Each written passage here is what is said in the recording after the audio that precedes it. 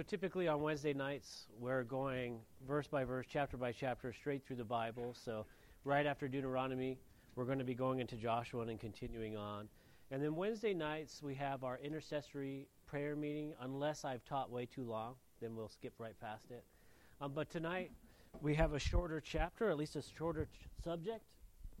And we're going to use this time to have a talk about ministry and opportunities here. The church is growing so fast, we can't really talk to everybody like we used to. So we'll also have a question and answer time if the Lord permits us time-wise. Deuteronomy chapter 33, we're going to be looking at the blessings that God gives Moses to give to the people of Israel. Let's begin with the word of prayer. Lord, we thank you so much for your word that never returns void. We pray that as we continue to plow it, to sow in it, to grow in it, Lord, that through the empowering of your Holy Spirit and the moving of your word on our lives, that we would continue to grow in you and be used by you. We know the fruit of the Spirit that comes from you comes directly from you and you alone and not by our own labor, Lord.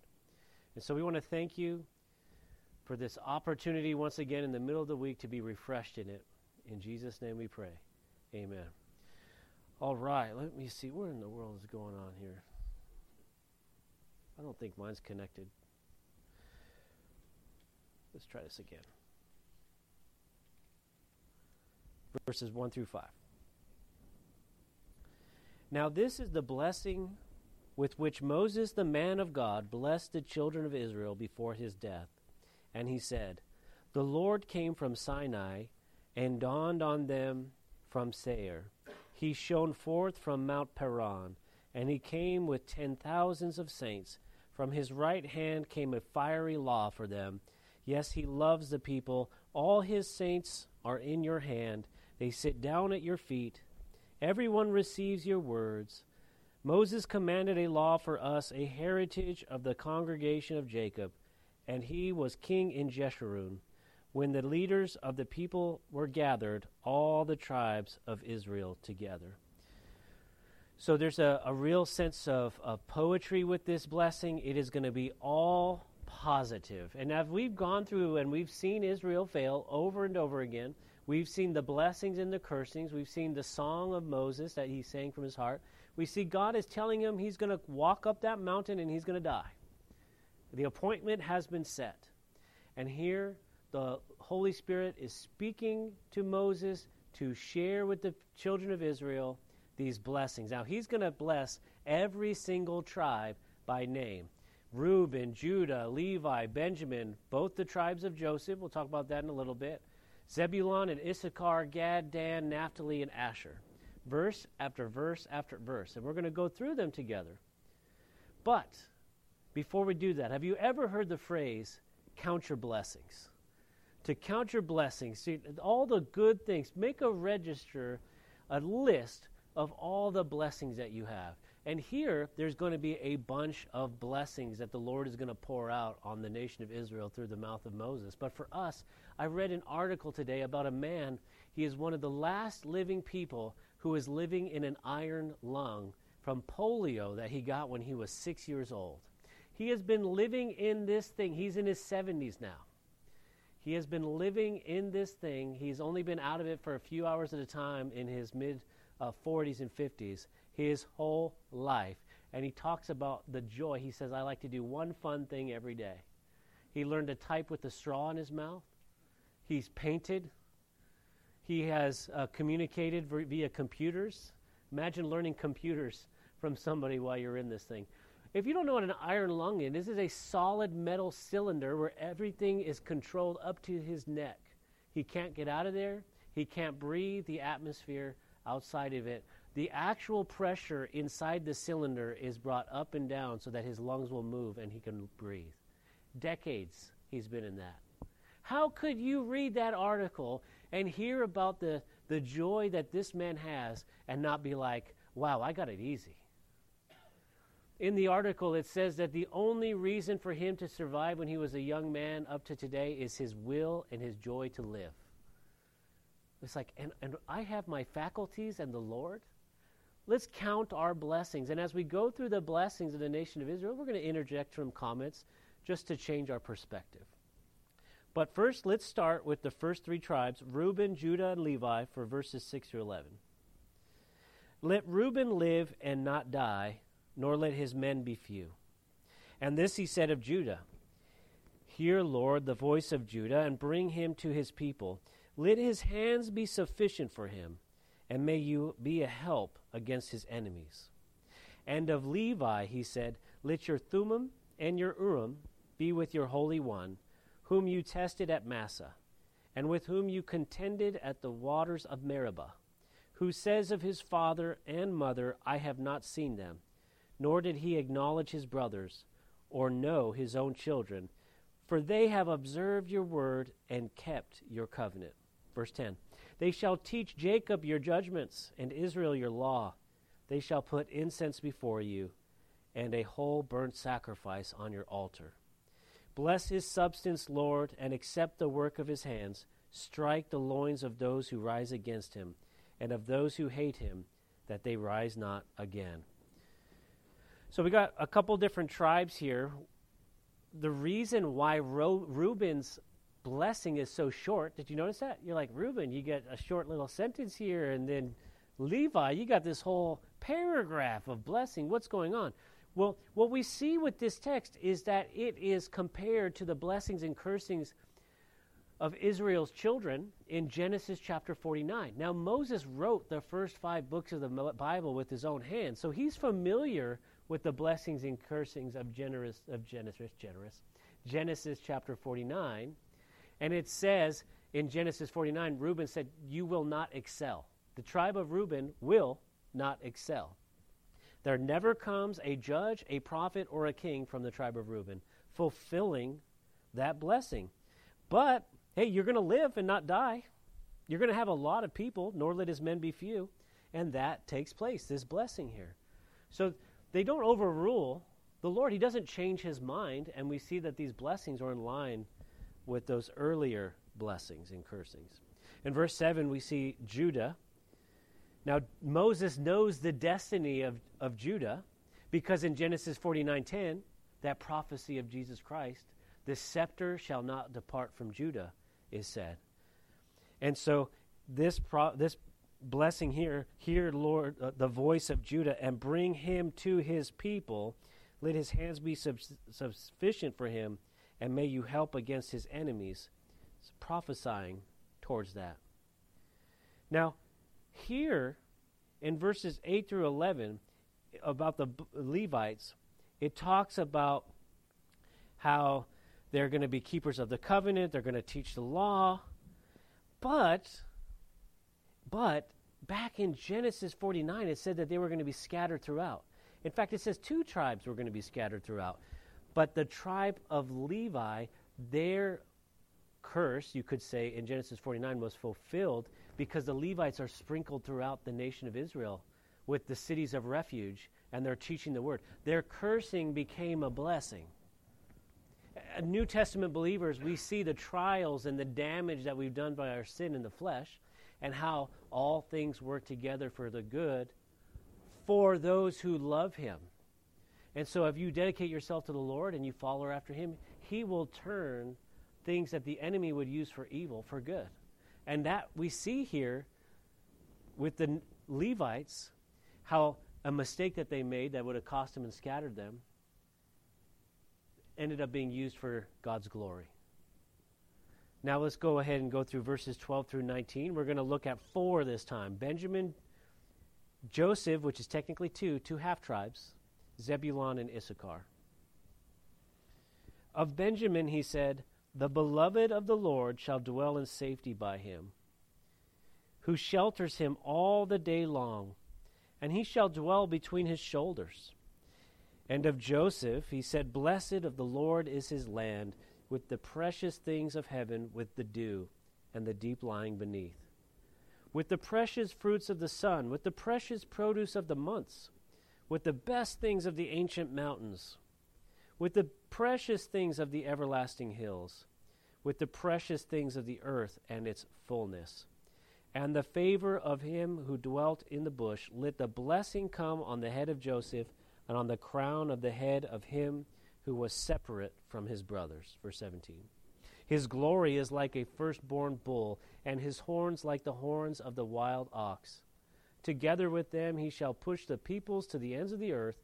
They are the 10,000s of Ephraim, and they are the thousands of Manasseh. And of Zebulun he said, Rejoice, Zebulun, in your going out, and Issachar in your tents. They shall call the peoples to the mountain. There they shall offer sacrifices of righteousness, for they shall partake of the abundance of the seas and of the treasures hidden in the sand. And so Benjamin, verse 12, he's the beloved of the Lord, it says in verse 12. And we know that Benjamin had a special place of blessing and of love. He wore the coat of many colors. Did I get that right? And then scratch that, edit, cut, delete. But we do know that this prophecy is fulfilled because Benjamin becomes the center of the nation, because the Benjamite city becomes Jerusalem. Jerusalem was founded by the Benjamites. Different name at that time. 13 through 17, with Joseph, you have the half-tribe of Ephraim and the half-tribe of Manasseh. They were the sons of Joseph. And so if you ever wondered while you're going through the list, you're like, why is there a half-tribe? Because they count for one with Joseph. Now, half-tribe doesn't mean half-size. Just means half-lineage. Why do we say that? Because the largest tribes were the half-tribes of Ephraim and Manasseh, and it fulfills this prophecy, this blessing, that says 10,000s are there of Manasseh. Not 10,000s. Yeah, 10,000s. Verse 17, they are the 10,000s of Ephraim, and they are the thousands of Manasseh. And we see that. Ephraim becomes the largest tribe by people. Manasseh following up behind it. They are fruitful, they grow, they are strong, and this is the fulfillment of Jacob's prophecy, you guessed it, in Genesis chapter 49, the blessings that Israel gave them. Then in verses 18 through 19, you have Zebulun and Issachar. Another blessing that is consistent. With Zebulun, they are the keepers of the Sea of Galilee. And they're known for their ships in the Sea of Galilee. We know that Israel is not a seafaring nation. When Solomon tries to build the fleets, they're destroyed in the oceans. They were built out of the cedars of Lebanon. And they never become a sea power. But this prophecy is fulfilled because they are navigators of the Sea of Galilee. All these things are coming to pass. I wanted to point out something else, though. If you look at verses 14, 15, 16, the precious fruits of the sun, the precious produce of the months, the best things of the ancient mountains, the everlasting hills. The Psalms tell us through David's hand, the firmament, the heavens declare the handiwork of God. Remember we said earlier, count your blessings? We're listening and we're like, wow, prophecy, cool. We're looking at Israel and the tribes. We're looking at all these cool things come to pass. You remember a few chapters ago, we talked about all the cursings that were going to take place on Israel? We were talking about how those were all prophetic. They were all going to take place, that they were going to go into the land, that they were going to worship false idols, that they were going to be taken into captivity, just like God promised them. And yet here we're just counting all the blessings. This is the same people. Are you guys catching that? The same people. But we, believers, we're born-again believers in Jesus Christ. We're clothed in the righteousness of Jesus. We're filled with the Holy Spirit. But Paul tells us in the book of Romans that we're wrestling against what? Our own flesh. The betrayer in us, it's not easy. We don't always have, what do they say? Sunshine and roses. But that's what we have. We think about that man in the iron lung and his joy. I like to do one fun thing every day. You can't walk, man. You can't breathe on your own. You can't do anything outside of moving your neck. He's not on antidepressants. He's not going to the psychologist. He's not having the boo-hoo parties. He's just thankful to be alive. But we get it twisted. We start looking at the cursings and the ramifications and the bad things we did, and we start looking at our history, and we look at our failures, and we look at our judgments. And we say it's never going to get any better. Well, stop and smell the roses. Enjoy the handiwork of God. Enjoy the feeling of the sun on your face. There are people on this planet that can't do that. You're fighting with your spouse. You're fighting with your kids. There are people today that are weeping over burying them in the ground, praying that they could have those arguments and those fights back. Count your blessings because they are many. And of course, you got to throw it in there, especially in the United States of America. The lights are on, the heater, the fan.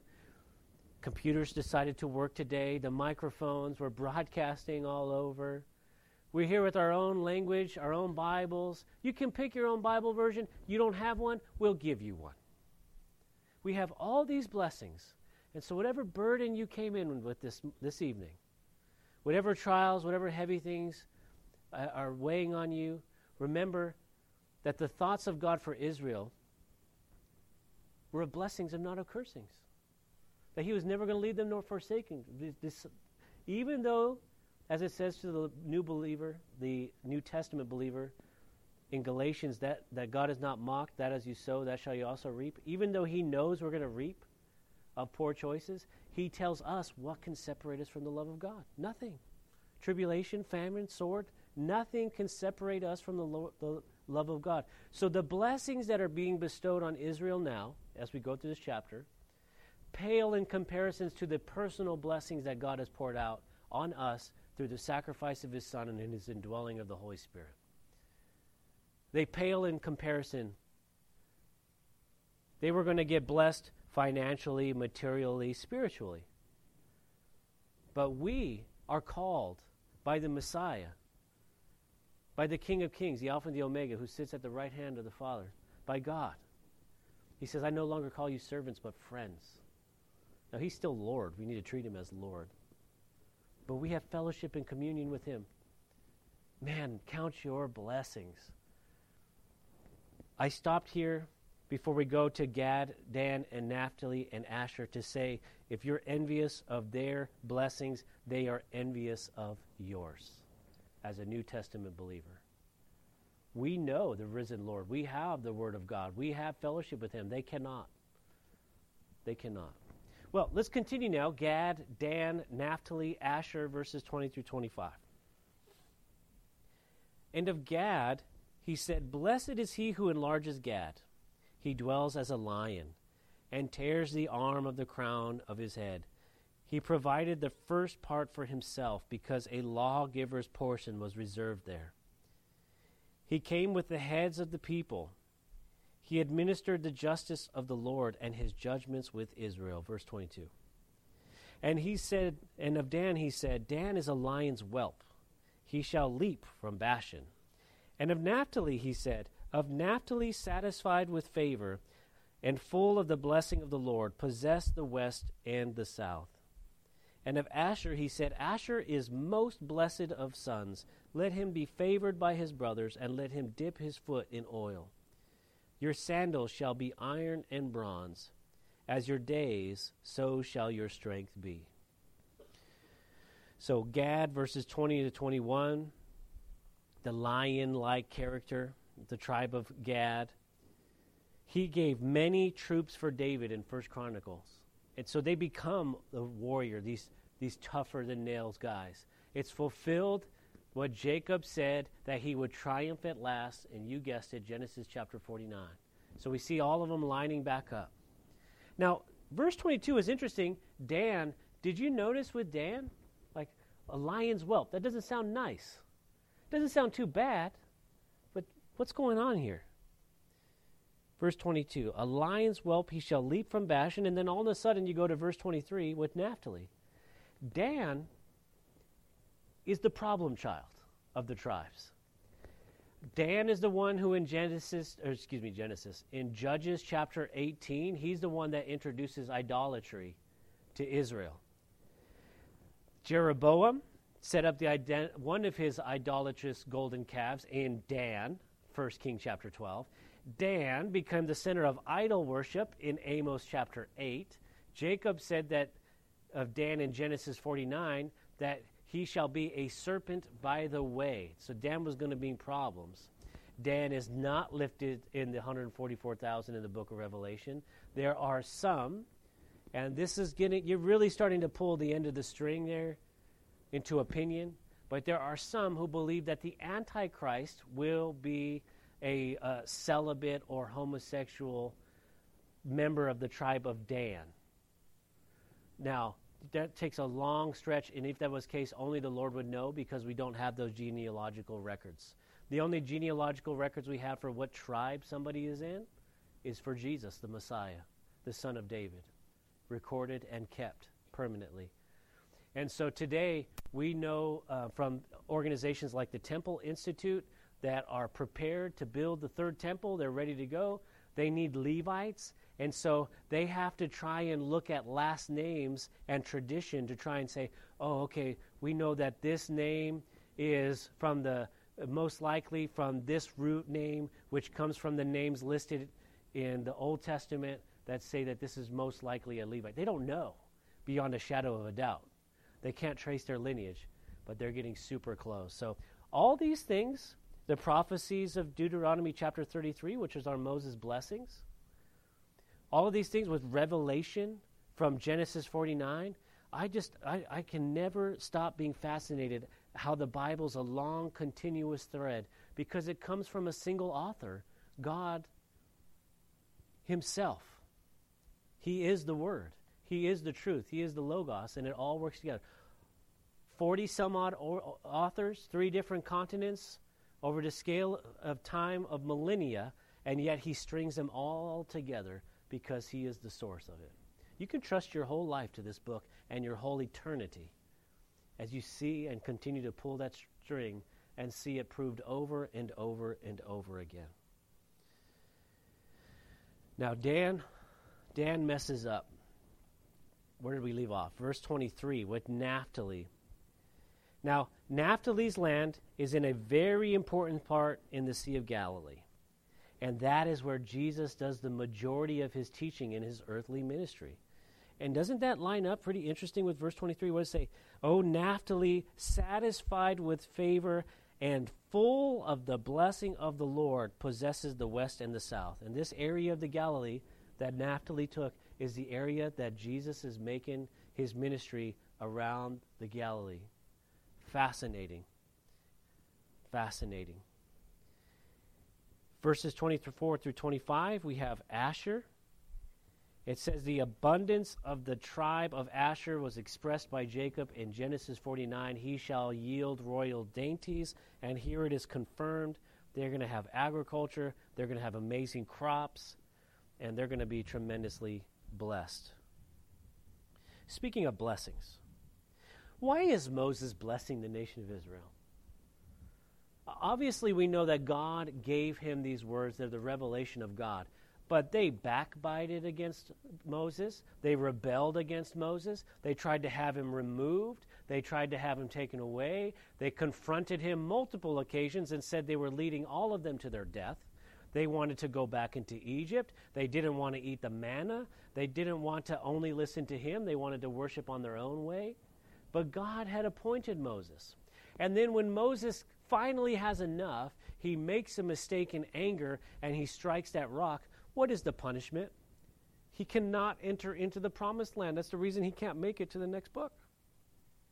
And through all of that, Moses sits here and he blesses the people. Now we know that the Bible says Moses is the meekest man that ever lived. That doesn't mean weak. But he's just, aside from the Holy Spirit, he is not a confrontational person. Aside from God himself, he didn't even want to take that mantle up. Remember, he had to con Aaron into going with him. But God said that he would use him and that he would use the rod that was in his hand. And yet, here, we have a song from him, and then we have a tremendous blessing on all the people. His heart is for God and for those people. He's a man. He's a man. He's not divine like Jesus, who is God in the flesh. The Bible says of Isaiah that he's a man of like passions. Moses is a man chosen by God uniquely. And we see his failures. And here at the end, he brings tremendous blessing and fulfillment to God's word. Not all prophets are so. Do you remember a certain prophet on a donkey earlier.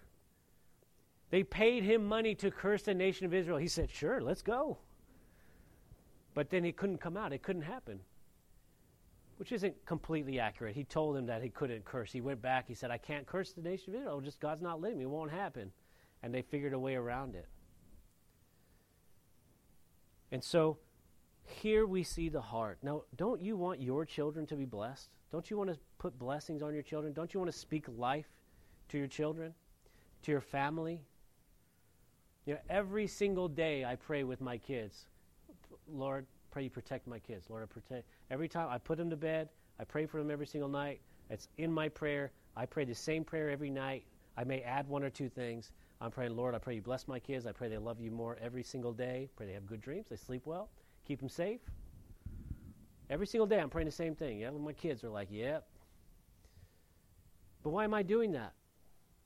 Because my heart is for them. I'll give my life for them. I'll provide for them. I'll wake up every day and break my back for them. I want them to be blessed. My point is this.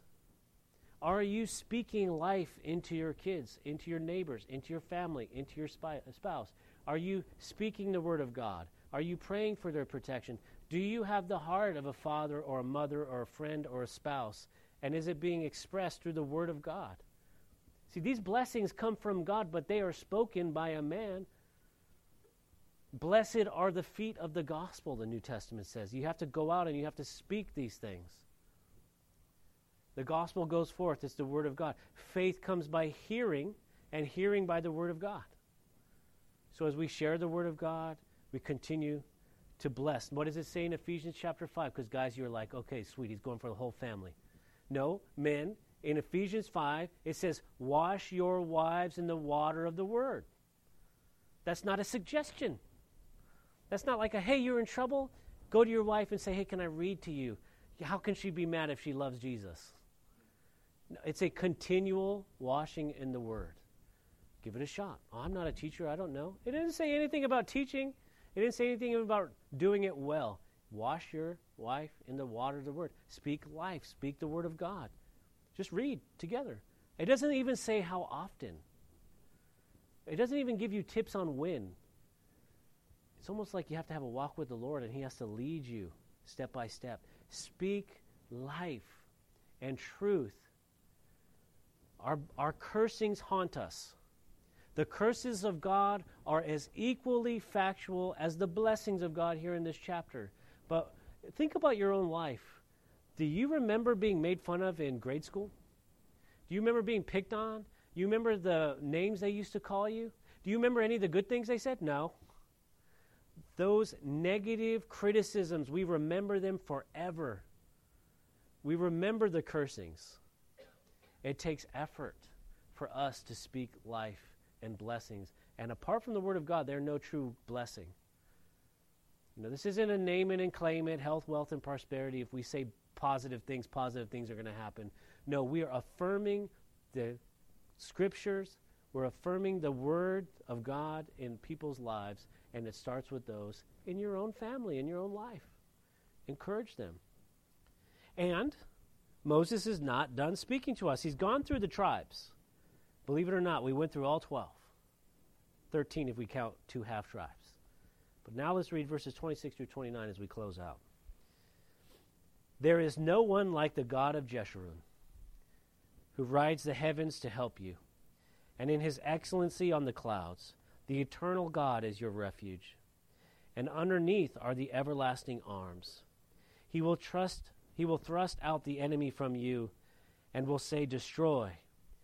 Then Israel shall dwell in safety, the fountain of Jacob alone. In the land of grain and new wine, his heaven shall also drop dew. Happy are you, O Israel, who is like you, O people, saved by the Lord. The shield of your help and the sword of your majesty. Your enemies shall submit to you, and you shall tread down their high places. Now, this blessing, this is just amazing. I mean, you were talking about the same Israel here, God? Is this the same people you were talking about a couple chapters ago? Yes. Yes. How can we say that, though? Because, like verse 26 says, there is no one like the God of Jeshurun. Jeshurun being another name for Israel. There is no one like the God of Israel. There is no one like our God. And oftentimes we feel like we're defeated, we're cast down. The enemies of Christ are triumphant, they're winning, they're gaining speed, they're gaining strength, they're coming against us. What can separate you from the love of God? Nothing. Tribulation, trial, sword, pestilence, nothing can separate you. Death cannot separate you from the love of God. We are victorious because of who He is. He is our shield. He is our high tower. He is our foundation. He is our strong and mighty captain of salvation.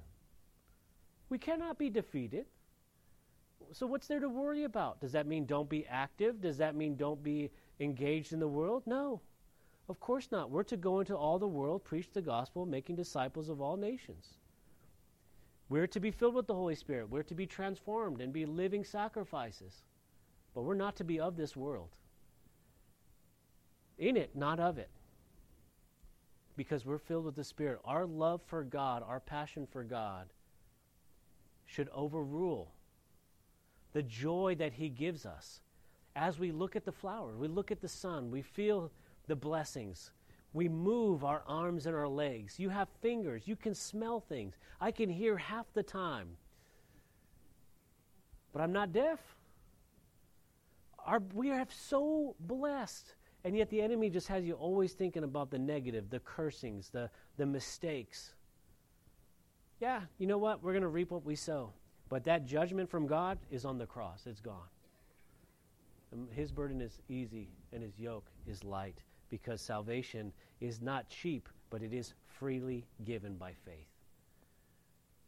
There is nothing greater than God's blessing. There's nothing worse than His cursing, but there is nothing greater than God's blessings, and He has His blessings for all of us who call upon the name of the Lord Jesus Christ. So I pray this evening, as we looked at the blessings of these terrible 12 tribes, we also see how good God is and how good He is for us and the blessings He's given every one of us. Let's close in prayer. Lord, we pray that You would continue to guide and direct us, that we would grow in You and be used by You in all things, that we would truly count our blessings, for the list is long, Lord. We pray that Your blessings would continue to flow on us. In Jesus' name, amen.